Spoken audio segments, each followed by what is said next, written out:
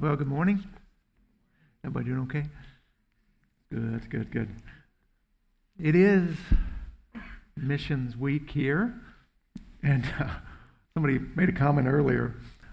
Josh and Tracy almost looked like they were in hiding, right? Trying to not reveal who they were, but they're in Germany. They're fine. Everybody's safe. Just bad lighting on the video, that's all. But it is great to hear from them. They're a great example of using their business talents. Look out.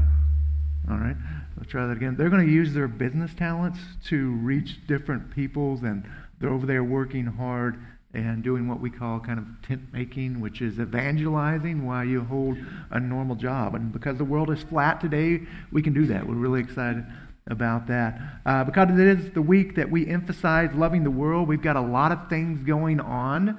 Today is the beginning, and next Sunday we'll kind of wind down, and it'll serve as a bookend to our Loving the World week. Here's a couple things that we have going on. This coming week, what we have for you is what we call a 5-day missional challenge. And simply what that is for those of you who want to take this challenge, every day we will drop something to you via email, and it will be a small challenge on how you can lead your family to growing in mission, thinking better about mission, how you yourself can research some things, pray for special projects here at TCC, and just grow in your love for the nations. We're not going to email that to everybody in the church. You have to say that you're interested. So if you want to get these things, just text me, not while I'm preaching, but text me later, email me, and we'll make sure that you get these challenges in order to grow in your love for mission. So that's going on every day this week. Additionally, next week we've got a real treat. John Latham is here, who is normally laboring in East Asia.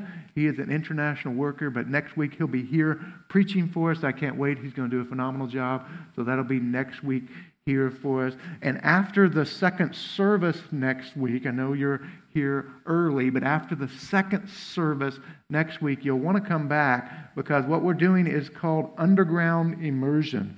John's work in East Asia is underground. In other words, it's illegal what he does in sharing the gospel. He teaches and trains pastors. And what he's going to do for us next week, you'll probably never get a chance to do this, is he's actually going to demonstrate what it's like to be a part of an underground church and an underground seminary where he does theological training. So that'll be next week after the second service. We'll have lunch for you. We'll have childcare on a limited basis.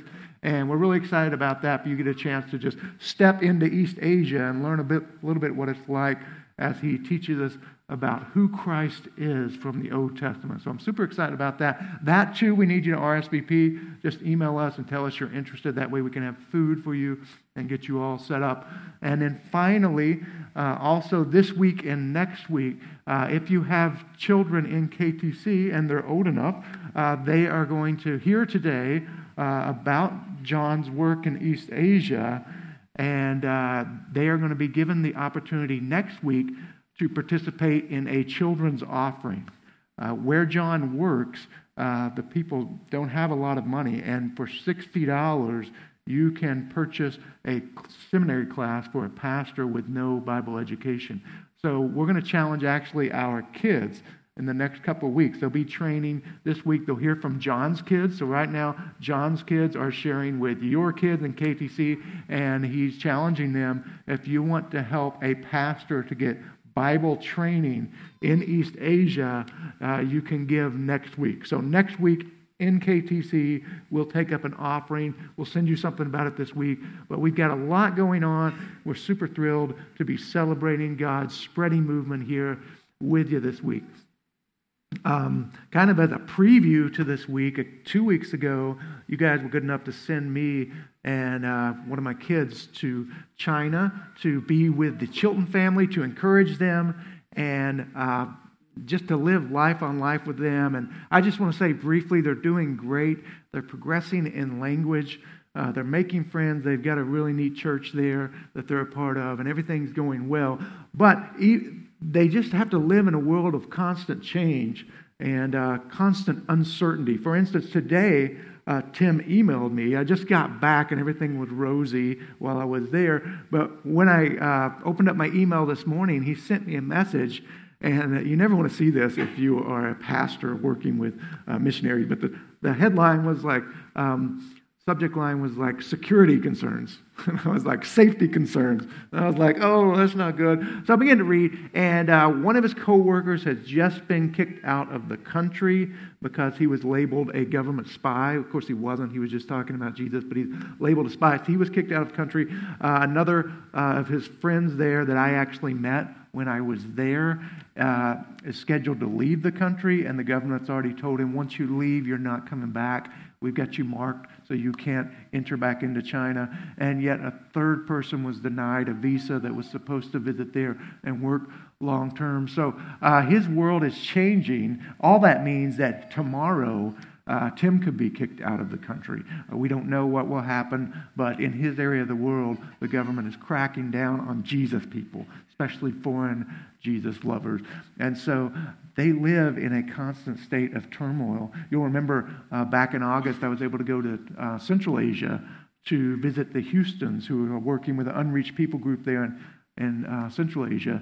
And if you recall, they had to leave their whole city where they had planted a church among the Kurdish people, and they had to leave it and relocate to an entirely different city because of the persecution. The government basically said, you can't do that here, and they forced them out.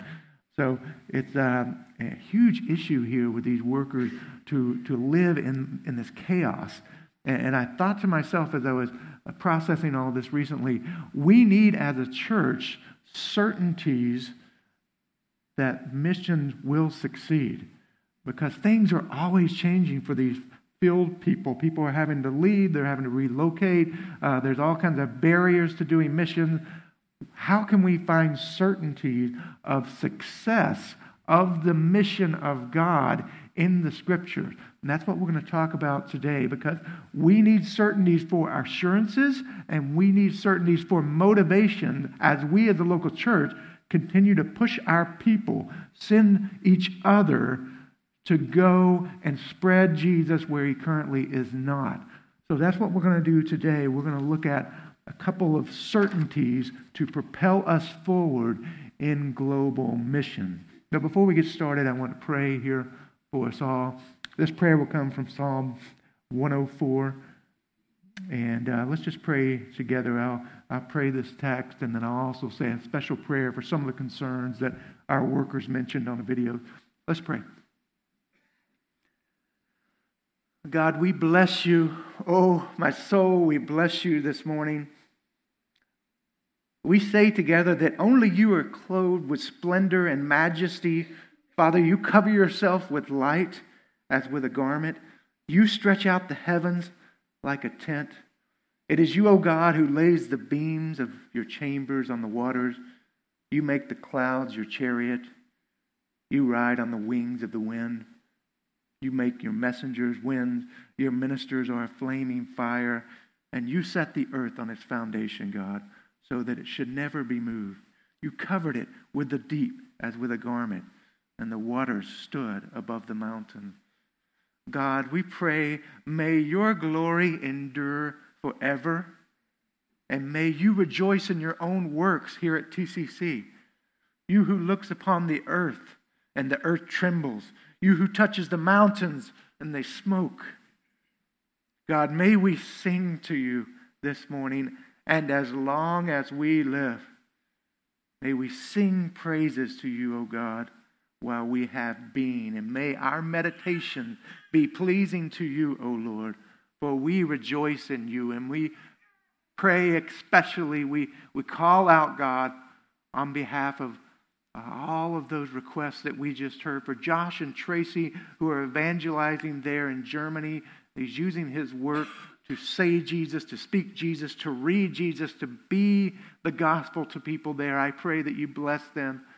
God, I pray for Amy and all of our friends. She has many, many friends in our new city. She just sent us pictures, Father, and people were everywhere there, God. And I just pray for the new believers there.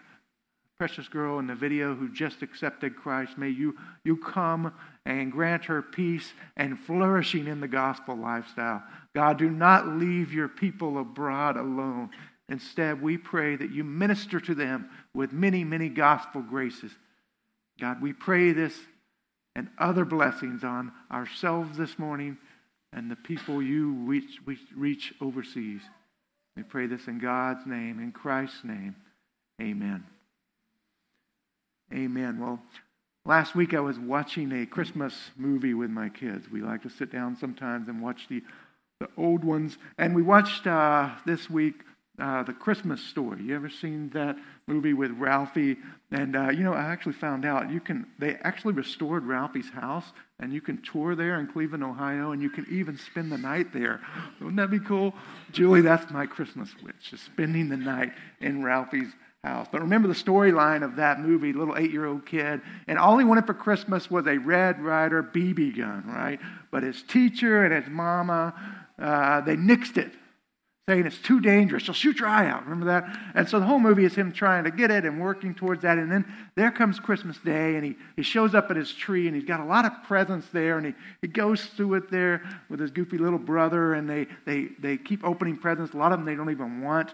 And finally he gets down to the last one, and the box is like this, and it's not a BB gun.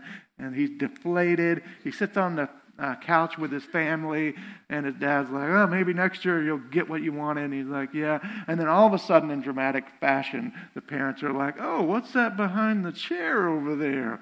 And he runs over there, and he pulls back the chair, and it's the great reveal. It's the BB gun he's always wanted. And I always thought, man, those were the best Christmas presents, where there was some dramatic revealing of exactly what you needed or you wanted.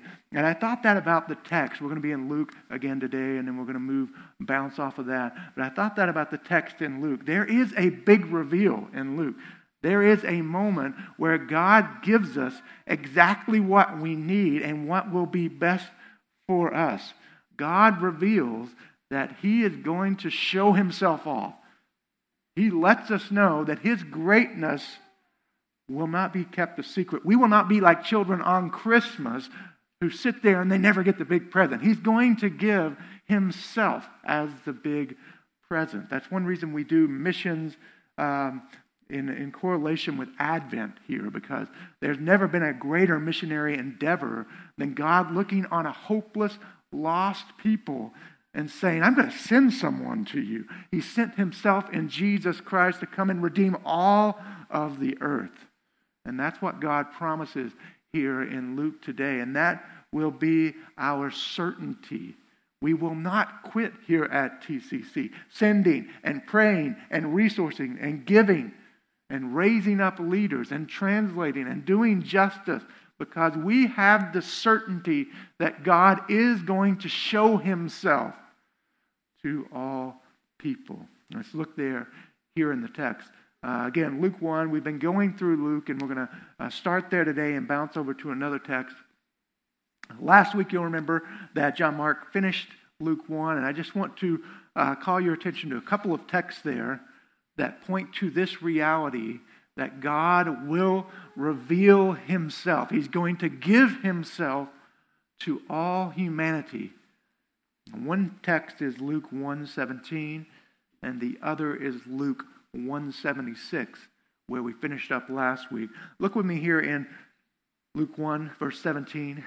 We've been reading about John the Baptist. A lot of this first chapter relates to John the Baptist and his ministry. And read verse 17 with me.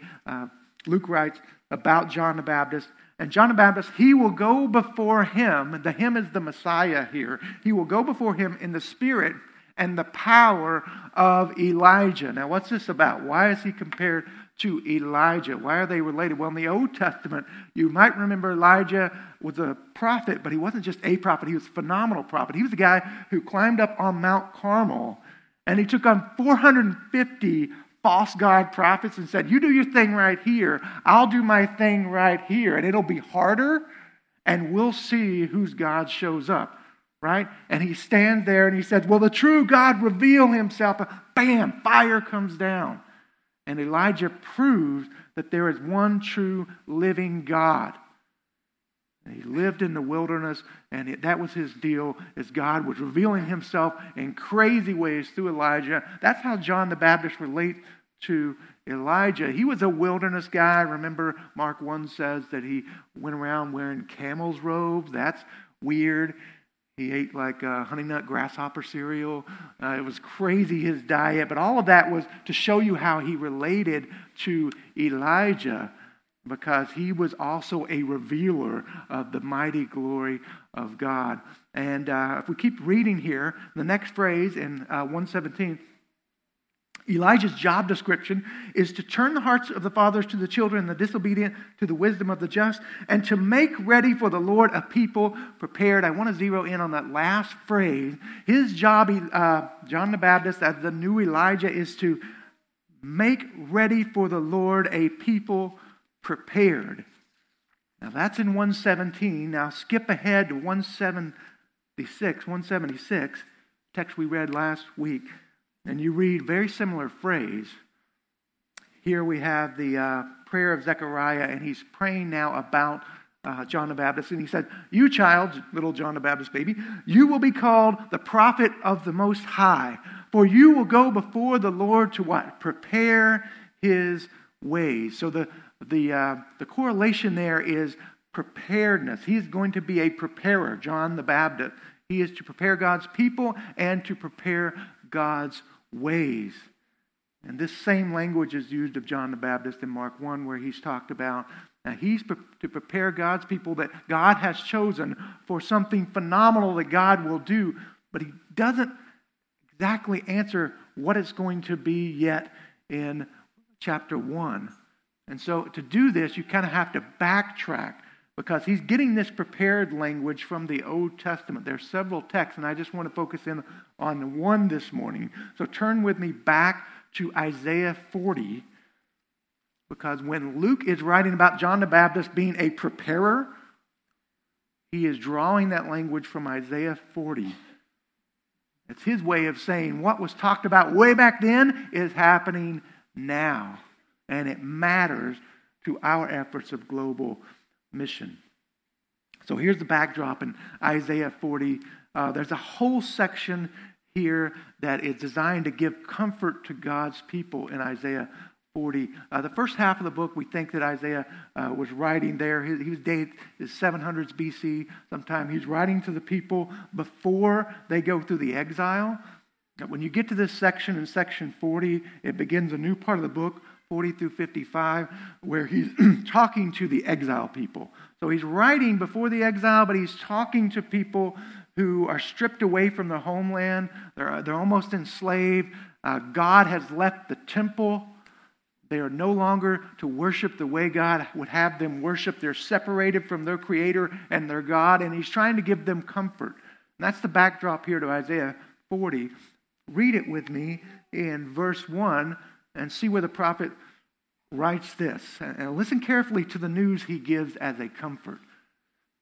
He writes, "Comfort, comfort my people, says your God. Speak tenderly to Jerusalem, and cry to her that her welfare is ended, and her iniquity is pardoned. And she has received from the Lord's hand, double for all of our sin. His comfort is that Israel will now be forgiven. They had sinned. They had taken idol after idol after idol, and they would be ripped away from the presence of God, separated. But God was saying, that time is over now. You've been punished doubly so through this exile, and now is a time for your comfort."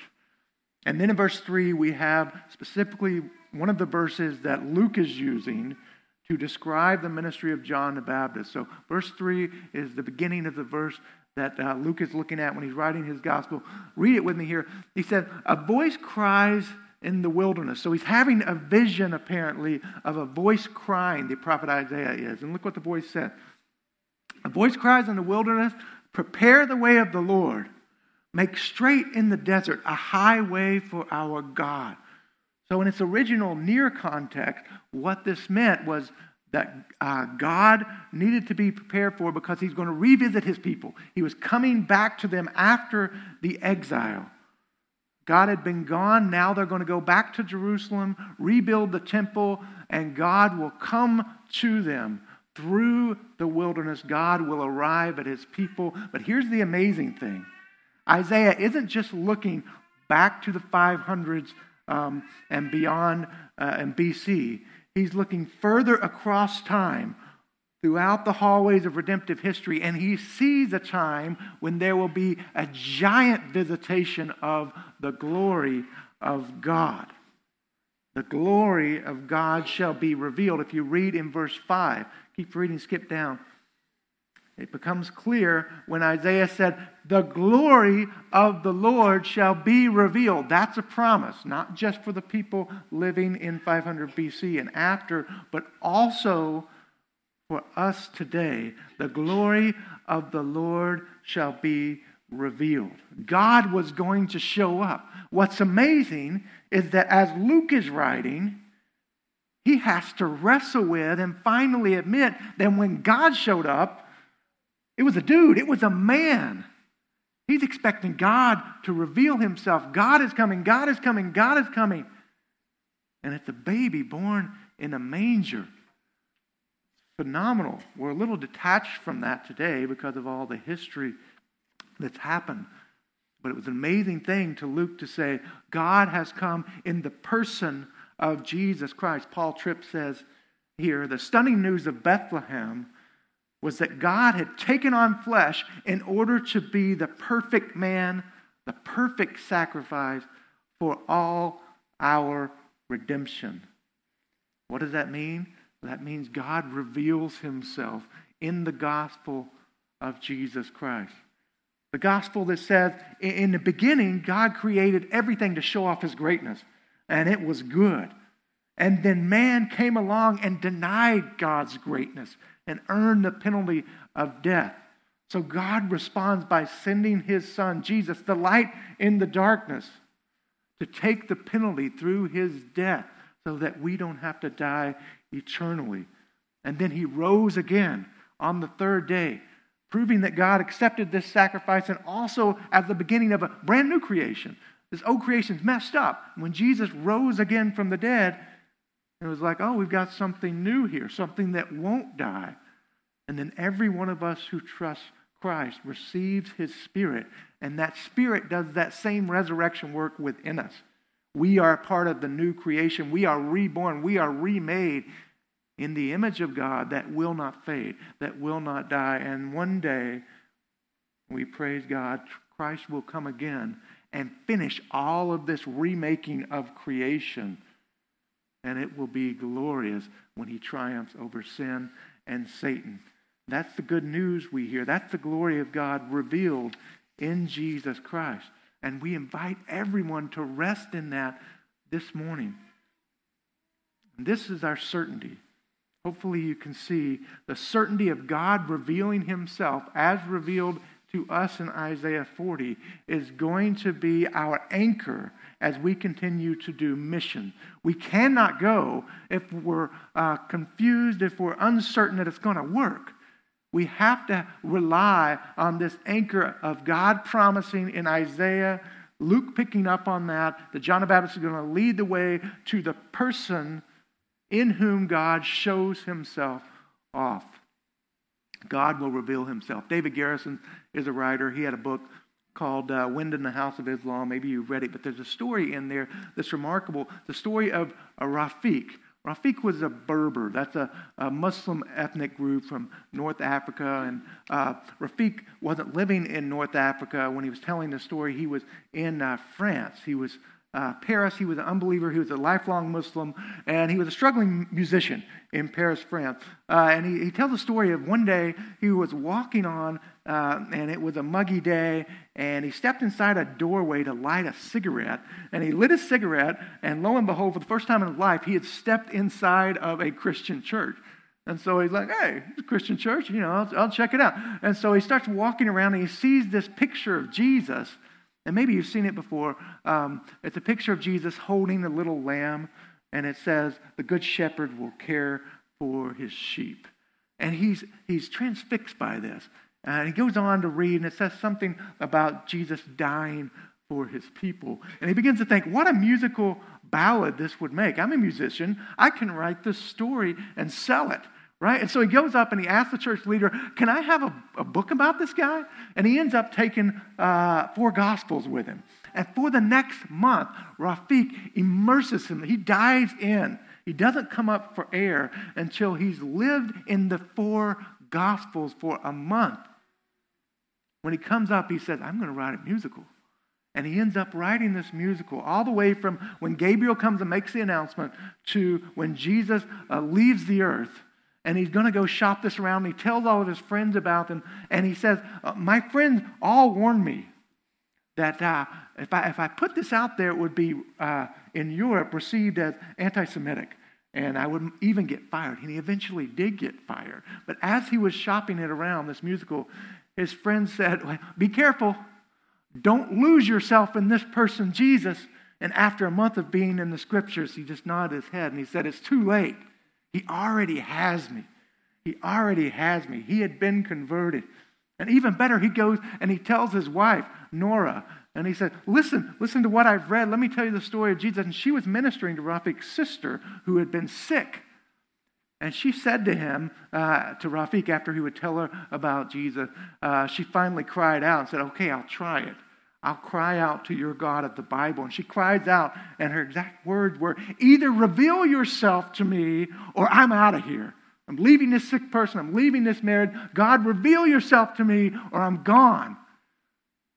And he ends up healing the sister and healing her heart. She is broken down by the gospel. She claims Jesus. They move from Paris back to North Africa, and they start doing, like the Gallaghers, tent making. They're musicians in North Africa writing music, and he says it's all to reveal the glory of God. God is going to show himself off. God has a mission to show himself off and to reveal himself in Jesus Christ. 3 weeks ago when I was in China, I had the joy of going to an underground Bible study church meeting there.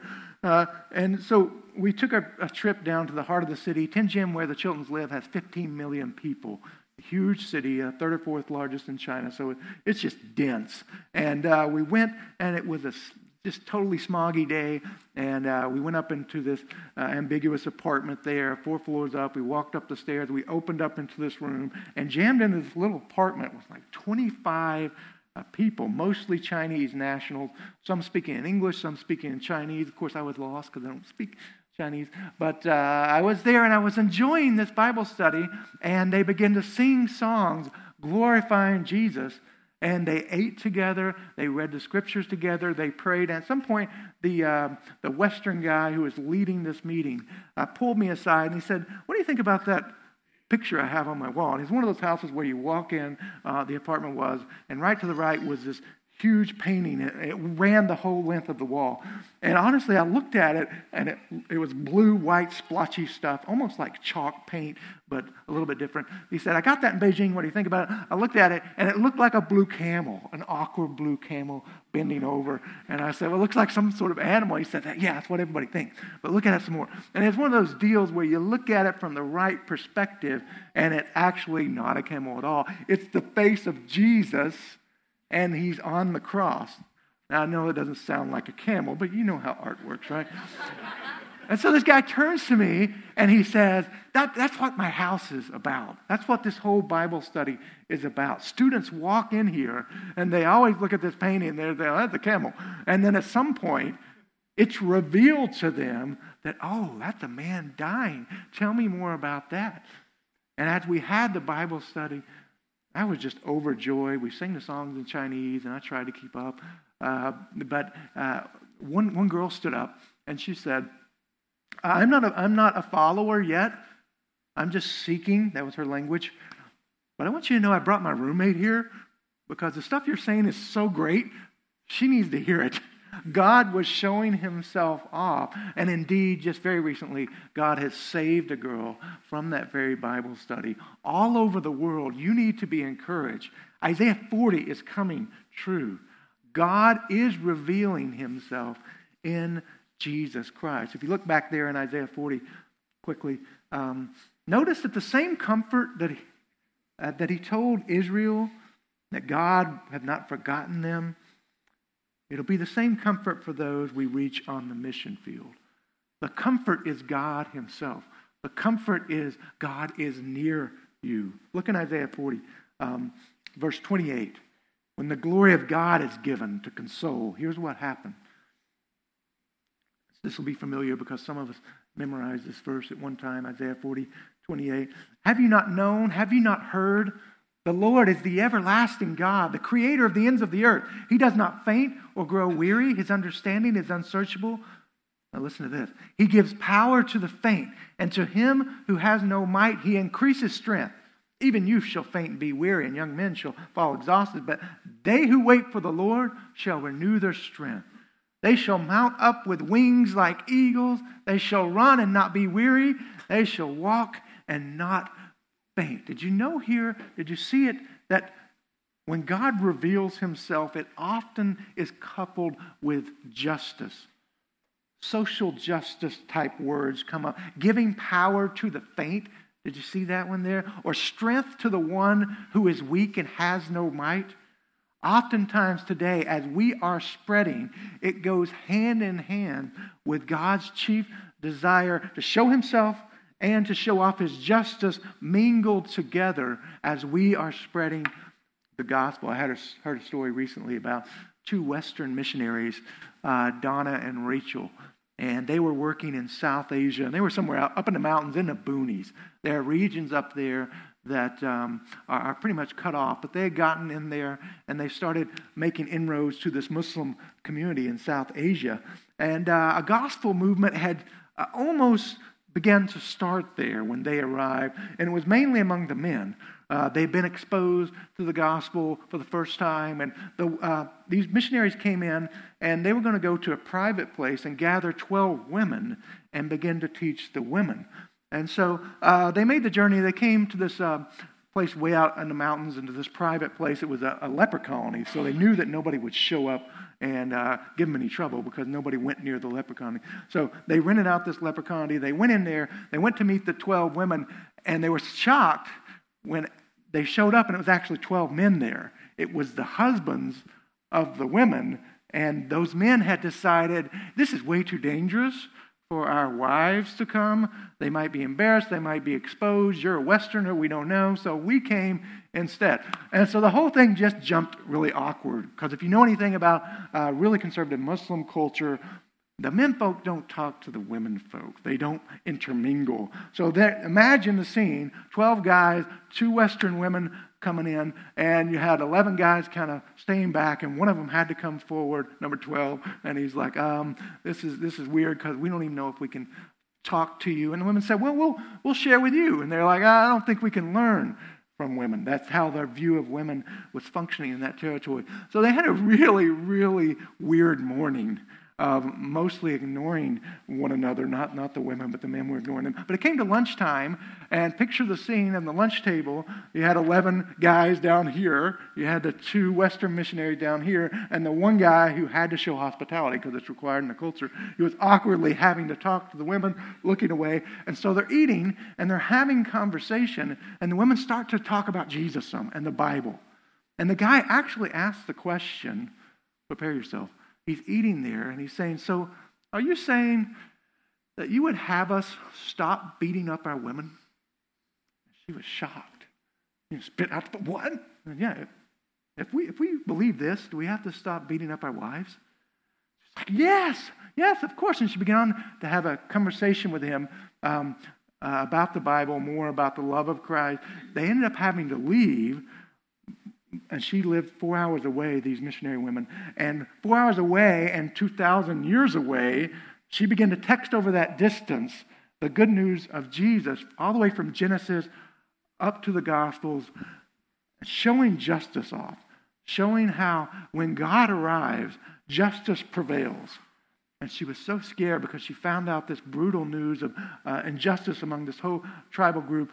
Later, when she came back, it was sometime later that she visited this place again. She met the same guy, and she met him, and they began to talk. And he said to her, I want you to know, when you sent us that day, you sent us all those texts, me and those guys, we stayed up all night.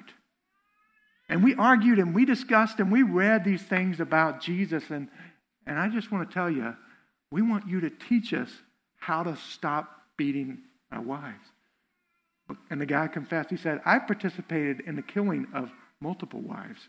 It's just what we do here. But this Jesus seems different. You have shown us something we have never seen before. And you know how discipleship works. It's not overnight, but they began the process of bringing in social justice hand in hand with the gospel so that a movement started where women were treated fairly and the gospel prevailed. God will reveal himself in Jesus Christ. That's the promise coming true in this one little mountainous region. There's more here. That's the first half of Isaiah 40. I want to point one more thing out. Because it's not just that God is going to reveal himself, that it serves as our certainty. There's one more certainty here in Isaiah 40 that we need to hold on to as we stake out, to give our resources, to send our children, to pray, spending hours of prayer, that God would save his people all overseas. Look back at Isaiah 40, verse 5 again. Because I didn't read the whole verse earlier. Let's read the whole verse. It says, and the glory of the Lord shall be revealed, first half of the promise, and all flesh shall see it together, for the mouth of the Lord has spoken. What is this all flesh language talking about? Well, within the context of Isaiah 40 and 45, it includes the Gentiles, everybody that's not a Jew. It includes nations, peoples, however you want to say it. Ethnic groups that aren't Jewish are a part of this all flesh. And God is going to reveal himself to all of these different peoples. Back in Luke, you can turn there if you want, but back in Luke it becomes a little more clear at the last part of chapter 1 that John Mark preached on last week. In verse 79, we read, the Messiah will give light to those who sit in darkness and in the shadow of death. That verse, Luke 1:79, is rooted in Isaiah 60. So later in Isaiah 60, same prophecy, same book, we read this from Isaiah 60, verses 1 and 3, that helps explain what this all flesh means. We read, arise and shine, for your light has come, and the glory of the Lord has risen upon you. For behold, darkness shall cover the earth, and thick darkness the peoples. But the Lord will arise upon you, and his glory will be seen upon you. And nations shall come to your light, and the kings to the brightness of your rising. And don't miss this. The words nations and peoples tell us who this all flesh is in verse 5 of Isaiah 40. All ethnic groups will see the glory of God in Jesus Christ. That's why we do not quit. And to further ensure our certainty, look what Isaiah does back in chapter 40. Here's a verse that may be familiar to you from chapter 40. Because what we've seen in verse 5 is that God will reveal himself, and he'll do it to all flesh, every ethnic group. And then Dr. Luke had been applying this to the revealing of Jesus, the person from Nazareth, as the Christ himself. He's the one, and in Acts, Luke wrote about how the gospel started in Jerusalem and go to all nations. But here in Isaiah 40, look at verse 4. There's a couple more things we want to see here. First, verse 4, every valley shall be lifted up. Talking about the glory of God coming to all flesh. Every valley will be lifted up, every mountain and hill made low. The uneven ground shall become level, and the rough places a plain. He's using geography metaphors here. And what do you notice? There's a leveling, right? The big stuff becomes flat. The deep stuff rises up, and there's a leveling of all barriers to the glory of God being revealed. Now again, he's looking at the coming of Jesus. He's also got an eye to the end times when all nations will come to God and all creation will be restored and recreated. But specifically, as applied to missions, we need to take hope that God promises to level the barriers to the gospel. We just heard from Amy She left Tokyo. She's in her new city. And man, is that girl called to evangelize. And I remember just 2 years ago sitting in my office with her, and she said, I want to go. I want TCC to send me. I promised I'll evangelize. I just want to work with students. Just send me. She's begging. And I said, you know Japanese at all? She's like, no, I can't even speak a lick of Japanese, but I want to go. That's a big barrier because the gospel is made up of words. If you can't say those words, it's not going to go through. But she moved there, and she's been diligently learning Japanese. Not easy, but she's learning it, and you can see the barrier dissipate. Maybe you've heard the story of Raymond Lowell. Raymond Lowell was a missionary in Africa, and he did some work there early on in his life, and then he moved and he became an academic. And he began to teach in Europe, teach philosophy and other things. And he was growing old. He grew to be 79 years old, and all of his friends said, Raymond Lowell, this is the last part of your life. This is the easy season. We want you to take it easy. You were a missionary early. And he felt the call of God at 79. And he said, you know what? I'm leaving the academy. And so he left Europe at 79 years old and went back to the people that he had ministered to previously. And he spent the next year encouraging them, sharing the gospel. And at age 80, he was martyred in the 1300s. Killed for speaking the glorious good news of Christ. But he wasn't going to let the barrier of age bring him down. The gospel will flatten mountains and raise up valleys so that all flesh will see the glory of God. One more thing from Isaiah 40. Skip down to 6 through 8. Here's a verse you've probably read before. Isaiah's still having this vision where voices are crying. He doesn't really say who the voice is, but it's from God. It's an angel or it's God himself speaking. And Isaiah is overhearing it. Here's the conversation. A voice says, cry. And I said, what shall I cry? All flesh is grass, and all its beauty is like the flower of the field. The grass withers, the flower fades when the breath of the Lord blows on it. Surely the people are grass. And famously, Verse 8, the grass withers, the flower fades, but the word of our God will stand forever. This verse says a lot.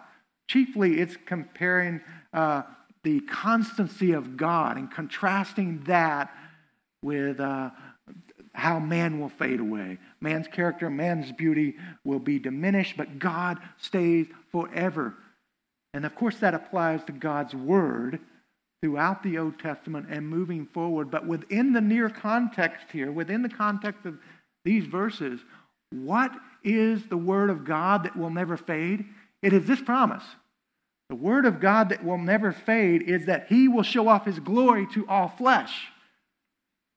That will never fade. That is the promise that is unshakable. That is the promise that gives us certainty to keep moving. Certainty that God will show himself to all people groups and ethnic groups. This year my family was decorating the tree. I don't know if you've done that. We do it right after Thanksgiving. And my wife was putting on some ornaments, and one of them had written on it from our kids previously. It had the word water written on the ornament. And kind of dumbly, I was like, hey, what's this one say water for? It's hanging on the tree. Because I know that she always themes our tree redemptively and always have some biblical slant that I enjoy, but I can't figure this one out. And I'm like, oh, what's water mean here? And she reminded me gently and nicely that on another Christmas, we'd all sat around and made ornaments to correspond with a certain unreached people group, the Dai people group, that we are reaching here. And water is the name of one of the valleys in which the Dai live. They live in 8 or so river valleys, and they have names like Water Valley and Deep Valley and River Valley, and we pray for those, and I didn't make the connection. But it reminded me what success we have had among the Dai people for the glory of God. We've been working there for 11 years, and what we're doing is translating the Bible so that they can see the glory of God. In 2014, James was finished. This is people that didn't even have a written word, and now they've got a written word of God. 2015, all the Johns were done, the book of Mark, Colossians. This year, 2016, Matthew's completed, Galatians through Philippians, Philemon. Next year, they're working on 1st and 2nd Corinthians, 1st and 2nd Peter, Jude, and Revelation. 2018, the New Testament will be finished for this unreached people group who never had access. And this week, I just grabbed a couple of my kids, Numbers 2 and 3. We stopped using names a long time ago. And I'm like, 2 and 3, let's pray. Look at this ornament. Let's pray. Do you know what this is? And they were smarter than me. Yeah, we know. And so we prayed and we called out, God, don't forget to die. Don't forget your promise. You are going to reveal yourself to every ethnic group, and TCC is a part of that. So come and show your Jesus off. Show Jesus off to the die people. And then on that very day, I got an update from David, and we'll play it next week. But I'm going to steal his thunder. He said, in the past 3 months, 22 new die people have come to Jesus. Amen. Yes, you're a part of that. You're sending and you're spreading and you're giving. And God is fulfilling His promise through TCC to show off Jesus Christ. This is our motivation and our assurance. You don't want to waste your life. You don't want to waste your resources. There's a company out there, a website called Find the Company. And Find the Company is in the business of not predicting the next Uber or Google or next blow-up business. They're trying to figure out who's going to fail. That's their whole website. So they run all these advanced analytics, and they're going to tell you who not to invest in, right? And one of the, who's going to be the next Borders or whatever. And one of the companies they said that would fail 2 years ago in 2014 actually failed in 2015. It was Quicksilver. The surfing apparel company just went bankrupt in 2015. These guys predicted it, and they're looking ahead to 2017. They're saying, watch out for Sprint, Sears, JCPenney's. So you may want to think twice before investing there. If you work there, I'm sorry to give you this bad news. The economy's crazy. It's so uncertain. But that's unlike our endeavors as a church. Our mission endeavors are based upon the certainty, not of the individual. The children might have to come home tomorrow. We don't promise the Houstons that they'll be safe. They live daily knowing that one of their children could be abducted. That's not safety that they're hoping in. What they're hoping is the assurance and the promise that God will reveal Himself to all flesh. And I pray that you take hold of this. We ask a lot of you as a church. We ask that you go, that you send, that you leave your family behind, that you pray that your kids will go. But know that what you're investing in is a certainty. It will not wither. It will not fall away. But God's promise will stand forever, that He will reveal Himself in Jesus Christ to all flesh. Let's pray together. God, we do pray. We pray that you show yourself off in the way that you promised in Isaiah 40. How glorious is it that you came in Jesus, a person. That's glorious. And we just pray for the strength, for the hope, for the faith to believe your certain promises. Grant us more faith this Christmas season as we set to redouble our efforts to reach the unreached. We set to pay for seminary classes for East Asian pastors so that they can spread the glory of God. We set to work against social injustice and for the justice of Christ to be seen. God, that takes a lot of strength and a lot of hope, and I pray that you fuel it today by the certainty of your word. I pray this in Christ's name. Amen.